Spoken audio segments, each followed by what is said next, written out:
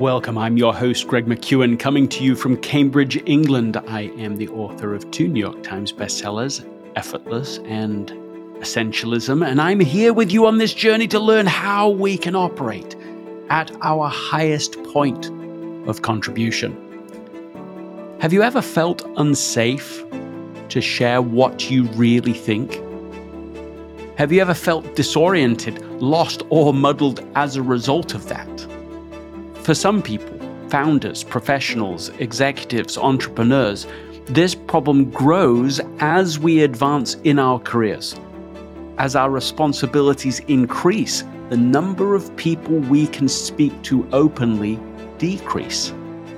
What would happen if you could hardwire a solution to this problem into your routine? Today I've invited Bill George to the show to coach us to this better solution. Bill is a businessman and an academic. He's the professor of management practice at the Harvard Business School. He previously served as chairman and also as CEO at Medtronic. He's the author of a new book, True North: Emerging Leader. But as you'll hear, we took a deep dive into a practice Bill has had in place for 50 years. By the end of this episode, you will have a specific solution that Bill has used for 50 years in order to create space to be heard, to be understood as you move up the ladder of success. Let's begin.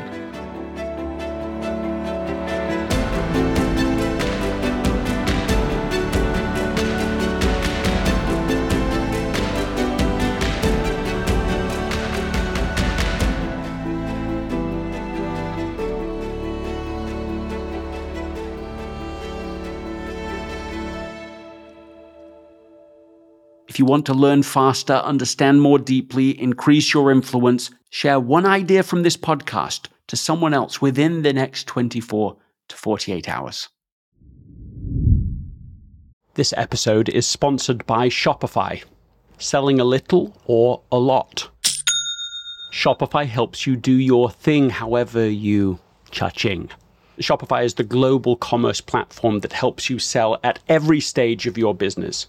From the launch your online shop stage to the first real life store stage, all the way to the did we just hit 1 million orders stage, Shopify's there to help you grow. So whether you're selling scented soap or offering outdoor outfits, Shopify helps you sell everywhere. From their all-in-one e-commerce platform to their in-person point-of-sale system, whenever and whatever you're selling, Shopify's got you covered. Shopify helps turn browsers into buyers with the internet's best converting checkout, 15% better on average compared to other leading commerce platforms. So sell more with less effort thanks to Shopify Magic, which is your AI-powered all-star. In my experience with every business that I have built, including this podcast, there are breakthrough moments, and those moments are often the result of finding the right partner. And I think that's a way to think about Shopify, because no matter how big you want to grow, Shopify gives you everything you need to take control and take your business to the next level. Sign up for a $1 per month trial period at shopify.com/Greg, all lowercase. Go to shopify.com/Greg now to grow your business, no matter what stage you're in. Shopify.com/Greg. Bill George, the great Bill George, the Peter Drucker of our times, the tremendous influencer of influencers. Welcome to the podcast. Greg, thanks so much for having me on. I'm actually out here in the outskirts of Paris in a chateau doing a seminar for a large insurance company. But it's a privilege to be here. I don't think I deserve that introduction, but I'm excited to talk to you. Well, you see, anyone who can begin the sentence, yes, from the chateau on the outskirts of Paris, I mean, that's somebody worth listening to. And I don't know if you remember this, but the last time we were together was at the Kennedy School at Harvard. We're just dropping all the names here as part of the YGL group, in which both you and, of course, your book were central to the development of those leaders and the impact around the world. So it's awfully fun to have an excuse to continue the conversation with you today. Greg, let me just say, of all the programs I've taught in the last 20 years since I left Medtronic, I think that was my favorite, working with the young global leaders. It was great fun. So thank you. Well, and they're such a tremendous set of leaders themselves. And I always feel when I'm with the young global leaders, just free somehow to be myself, but also to dream and to imagine what is possible and how one can make a higher contribution in the world.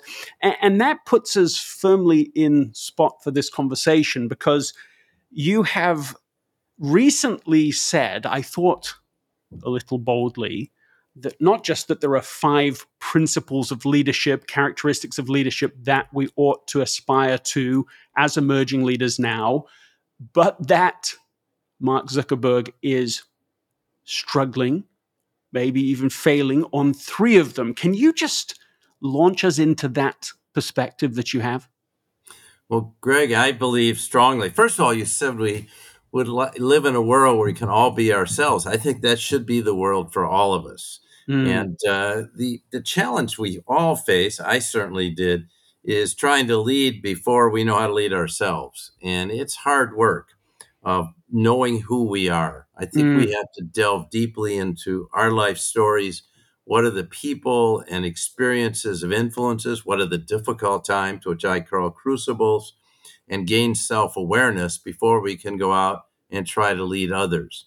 And I think Mark's challenge is that he got thrown into a world at 19 years old where he grew up this amazing social media site, never been anything like it, 2 billion followers, but he never had a chance to solidify around his own mission and values, his sense of purpose. And so it kind of morphed over time into how many followers do I have? And it's very easy to get caught up, Greg, in what I call the adulation trap, where you start measuring yourself by your title. You're the CEO, or you have 2.2 million followers, or your stock is worth X, or your net worth is Y, or the media loves to fawn over you. This is really dangerous, I think, for all of us. And we can all fall into that trap if we're not careful. And I think Mark did that. And then he turned inward, pushed out Sheryl Sandberg, who had been his partner, kind of pushed out some of the board members who, like Don Graham of the Washington Post, who had been helping him. Or maybe Don retired, but he didn't really have those close colleagues around him to advise him. He became a bit of a loner. And I think those are real danger signals for leaders. And he's not the only one, but I worry about him in that regard. Well, one of the things you're doing when you make this observation is you're making the research and the findings in your new book highly relevant right now. We're all witness to this shift from Facebook to metaverse. It's in the news almost every day in some regard. Of course, right now, at the time of this conversation, that shift, that experiment does not seem to be going well. And you're making the connection, if I understand right, that really you're placing the responsibility with Mark and with what I think you're saying, some undeveloped leadership abilities that are being shown through the crucible of this massively challenging time. Am I getting that right? Where am I getting it wrong? You're very perceptive. You got it exactly right. We all have to go through that self-development. And Mark said the other day to Joe Rogan, I wake up every morning and I don't want to look at my emails because it feels like getting punched in the gut. And then he said he gave up running because he thinks too much. This does not sound like a happy person to me. And so sometimes you recommend to people take a little time off and kind of reflect. And I think that's healthy for all of us. Oftentimes it happens mid-career, late 30s, early 40s. But we often have to go through that process to get really grounded, Greg. Like you said with the YGLers, you can be who you are. Isn't that what we all want? But sometimes you get so caught up in being a public figure that you lose sight of who the real you is. Well, this idea that's at the heart of your approach to leadership development, that you can't lead others effectively until you lead yourself. This self-leadership orientation, the inside-out approach, of course, I think is fascinating. Can you walk us through the 5 areas that you think are so important, and then just check against them the 3 you're thinking Mark is struggling in right now? Well, I started by saying that you have to delve deeply and process your life story, and then process your crucible, which is the most difficult thing to do. Most of us want to talk about the good things we've done, the good times, and we don't want to be open. And you never understand yourself till you hear yourself telling your story to someone else. But I think it's really processing that and not just saying, oh, I wish I hadn't had those bad experiences or I'm unfortunate, but really looking at and saying, what's the pearl in there for me? But that leads to self awareness. And I think that is the key to what you're referring is that we have to know who we are through self-awareness. And I think that comes from reflection, such as I meditate every day, could come, and it also comes from having people around you, truth tellers, if you want to call them that, who give you honest feedback. That leads then to getting solidified in your values, knowing who you are from the standpoint, these are my values, these things are principles, and that I'll stand behind no matter what. And then I think the next thing you have to do, it took me a while to do this, to be honest, Greg, is to find your sweet spot. Your sweet spot's that place where you have a role that's playing to your strengths and you're highly motivated by it. And those two characteristics come together in what we call your sweet spot.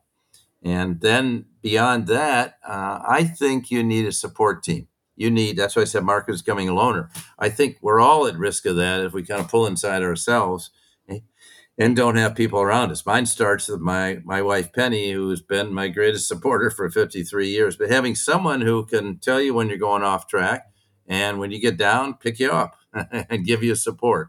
I have a men's group that I meet with every Wednesday morning, 7:15 to 8:30. Won't believe this, but we've been meeting since 1975. Wow. Wow. And a couple of the people have passed away, but it's an invaluable group that talk about the really important issues in life.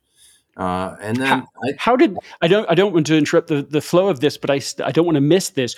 How did you start that group? Well, I did it with a colleague. We'd gone to a series of seminars, and we came out of that and said, let's keep this discussion going, and let's try meeting every week to have someone we can talk to, because I think leadership, particularly at the top, is very lonely. Mm-hmm. And sometimes there are things you can't say to your board, you can't say to your executives that you really need to talk through with someone. And that's why it's good to have that support group in place. So we decided to get together and talk about important issues in life. Like now we're talking about issues of courage, we're talking about issues of legacy. We're talking about issues continuing, talk about self-awareness. We're talking about issues of long-term health. And these issues become very important to us. The final thing I would add on to that is having an integrated life. I used to hear students say, or MBA students, I work 100 hours a week before I came here to school. This is crazy. You want to have a life where you're not just all work, but you have a home life, family life, if you will, a personal life, and then you're engaged in a community. And I think those 4 things, your work, your home, your personal life, and your family, if you will, family and friends, I would add, and your community is really essential. And you'll be a much better leader when you look at that and you're healthy in all those areas, not just focusing entirely on your work. I think that's where you get to the point where you try to do it all yourself, you pull back, you're not delegating. So in any kind of leadership role, I think you need to be that integrated leader who can show up as the same person no matter what environment you're in. I used to coach soccer for 12 years with a group of 10, 12, 14-year-old boys. I did that for 12 years as they grew up. It was a wonderful experience. These are middle-class kids going through difficult times. And what a great experience. That was very different than being head of Medtronic, I can assure you. But it was a great counterpoint. Okay, there's 2 points in my mind. The first is that I was just speaking to somebody who was reflecting on their parent who has been extremely successful in a professional environment and respected in that role. And they basically subscribed to this idea early on in life that life was a portfolio to be managed. And so it was okay to be out of balance for 10 years, 20 years, even if as long as you maintain balance over the totality of your life. Now that sounds good, but what they were sharing with me was that really that's not what's happened. Huh, okay. And that their parent would admit that that's not what's happened. That in the end, the unintended consequence of being so consumed in one area of life for 20 years, 30 years, so on, is that really the other areas just didn't get enough nurturing, enough oxygen, enough food, whatever the metaphor is. And so that's sort of one of my thoughts as you talk about the integrated life, is to beware of the portfolio approach. Oh, well, I'll get to that in the next season, and to make sure that we're integrated all the way along. Go ahead. It doesn't work. You're absolutely right. I'm glad this person said that. I was afraid they're going the other way. It honestly does not work. I mentioned my wife of 53 years. We have to Congratulations. continually renew our marriage. We have to continually talk about and where we're going, what we're doing as you go through different stages in life. If you don't renew your friendships, they won't be there. And who's going to be there for you? Say if you lose your job or if you have cancer, all those people that thought you were pretty special when you had a big, important public role, they kind of disappear if you lose your job. So who can you count on to be there for you? So if you don't nurture those things all along, if you don't build your relationship with your own children, they grow up and then you say at 16, oh, son, I'd like to get together. Dad, I'm busy, and so, you need to nurture those relationships at all stages. But also, and I would emphasize this, the one area that gets the most neglected is your personal development. And that's why I say I meditate. Look, you can do whatever you want, but everyone on this call needs to take at least 20 minutes a day. Set aside all the electronics, put the phones away, everything, and just reflect. Maybe you go for a jog, a long walk. Maybe you have a prayer session, maybe mindfulness, maybe just sit in a beautiful garden, or you meditate like I do. I'm not prescripting what it should be, but it's what Duff Simon calls the pause principle. You have to take that pause and reflect. How did I show up today? Was it a good day? Was I true to my values? Was I empathetic and compassionate with people I work with? Was I too driven? All those characteristics. And did I feel fulfilled? Did I feel like I was doing the kind of things I love doing? And Bill, so I think everyone needs to do that every day. What's striking to me about what you just said is that I just again had this experience. I was working with a group of seasoned executives, 150 from 100 different companies. And I asked by a show of hands who today had taken 10 minutes to just plan their day, to sit down and say, okay, here's what's important to me, here's what would be meaningful to achieve, and to put it in priority order. Like not rocket science. Not one hand. Wow. And what's amazing to me about that, Bill, is that, it's striking on the face of it, but I have asked that question now all over the last, let's say, 6 months, all over the world, different industries, different countries, different levels of seniority, and I get almost exactly the same answer. You might, out of a group of 200, get maybe 5 hands will say yes. And actually, I feel a little ridiculous about what I'm sharing, because this is sort of in my wheelhouse to be in this subject matter, but I did not understand that it was that low. I know people live out of their inboxes, but I thought more people were doing both. And what I'm finding is that actually, like, at least these leaders, they're not doing it almost at all. So, Greg, this is like you're going into, I used to play tennis in high school and college. I'm going into a big match and I don't get mentally prepared for the match. I just kind of walk into the match and don't know anything about my opponent. And here I am. I haven't warmed up or anything. Or I'm going into a board meeting at Medtronic, or, whatever the circumstances. We're going into a team game in soccer. We're not sitting in a locker room talking about the game in advance. It's not right, and you're not going to do well either. So I think we all need that kind of preparation. That it's mental preparation. As someone said to me, before I go into every class, Greg, I try to get centered on what do I want to accomplish in a class? How do I want to relate? I've got 90 students here. How do I want to relate to them?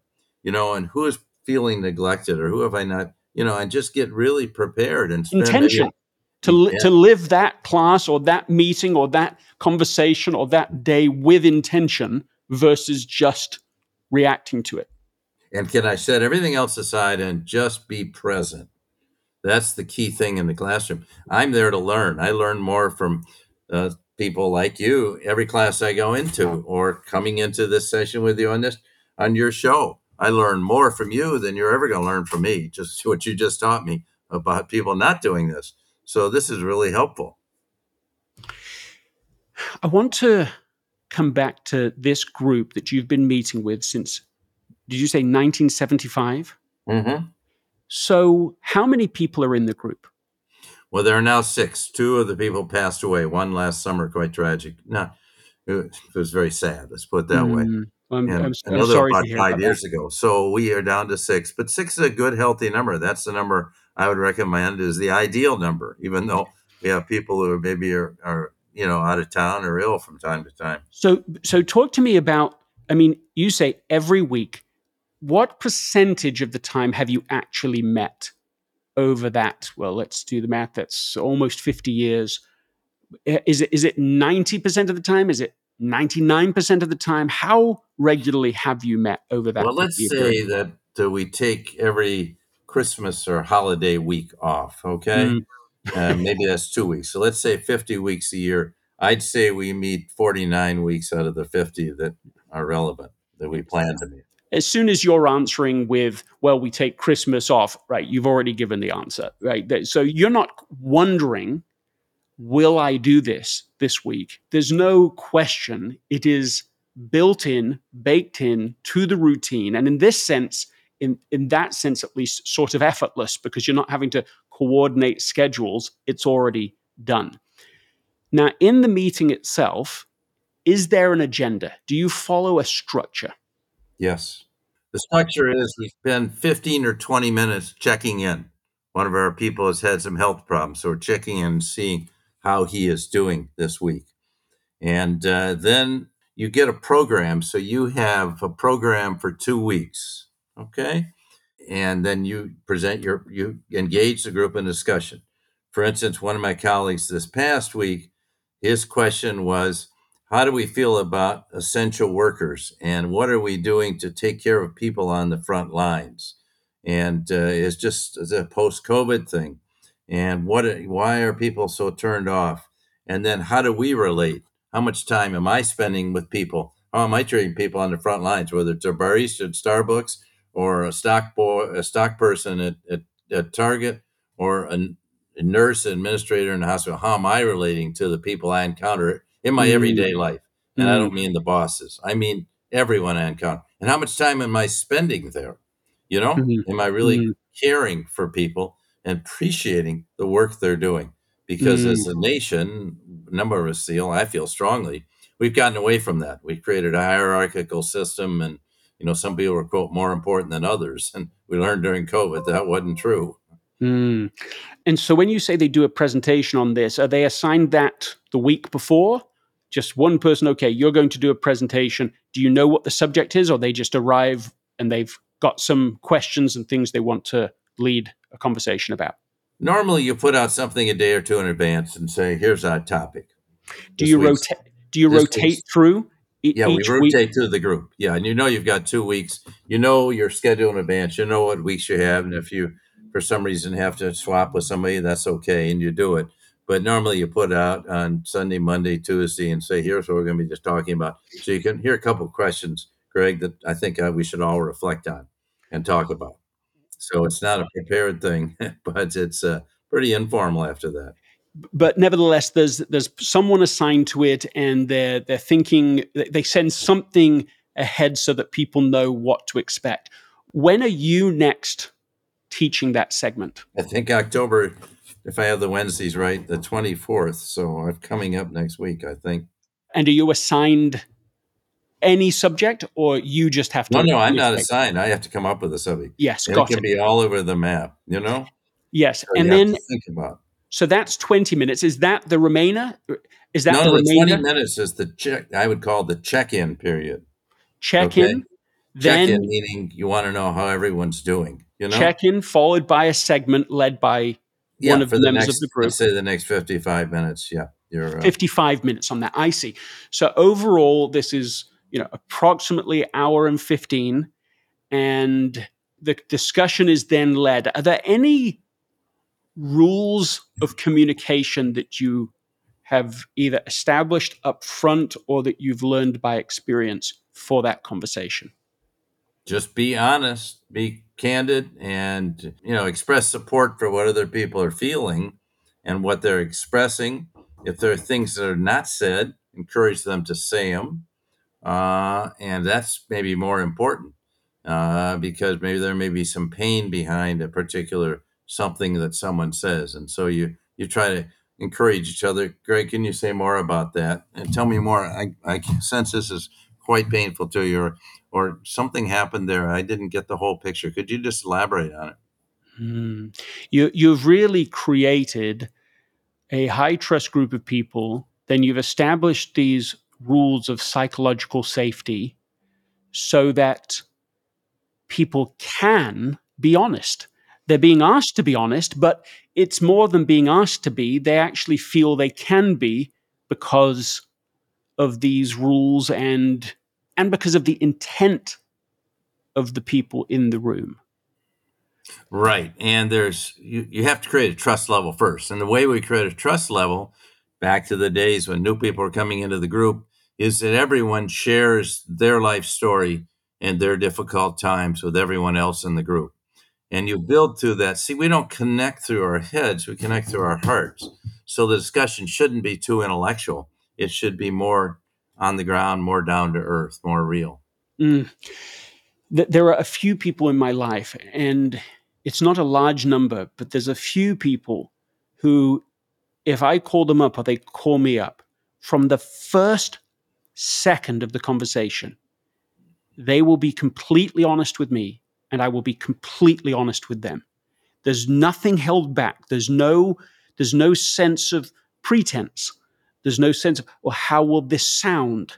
You just get to be, and they can be. And it has, I think, as the foundation, well, this safety, but a sense that they can understand and that you're going to understand. And there's enough either respect for each other or there's enough competence in each other that you believe the other person is going to understand what you're saying quickly and not jump into judge. And it's a very precious thing, rare, and you've formalized it. That's what I've gained from this. You're putting those people in the same room so that you can do it all together. Yeah, and the underlying purpose is, who's going to tell you the truth in your life? Who can you count on when you're down?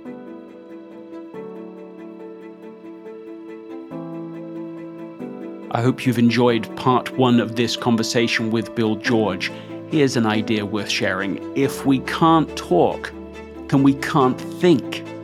And so it is our responsibility to make it safe for other people to speak to us as entrepreneurs, as leaders, but also it's our responsibility to make it safe to speak to other people in our families, in our friendships, in our business relationships. If we can't talk, then we can't think. Perhaps that's the one idea you can share with somebody else today. But if it's not that, what is one thing that did stand out to you that you can share? What is one insight you had in this conversation with Bill George you could share with somebody else? If you have found value in this episode, please write a review on Apple Podcasts. The first 3 people to write a review of this episode will receive free access to the Essentialism Academy. For more details, go to essentialism.com/podcast promo. Remember to subscribe to the podcast so that you can receive the next episode. They come out on Tuesdays and Thursdays. Until next time, this is Greg McKeown coming to you from Cambridge.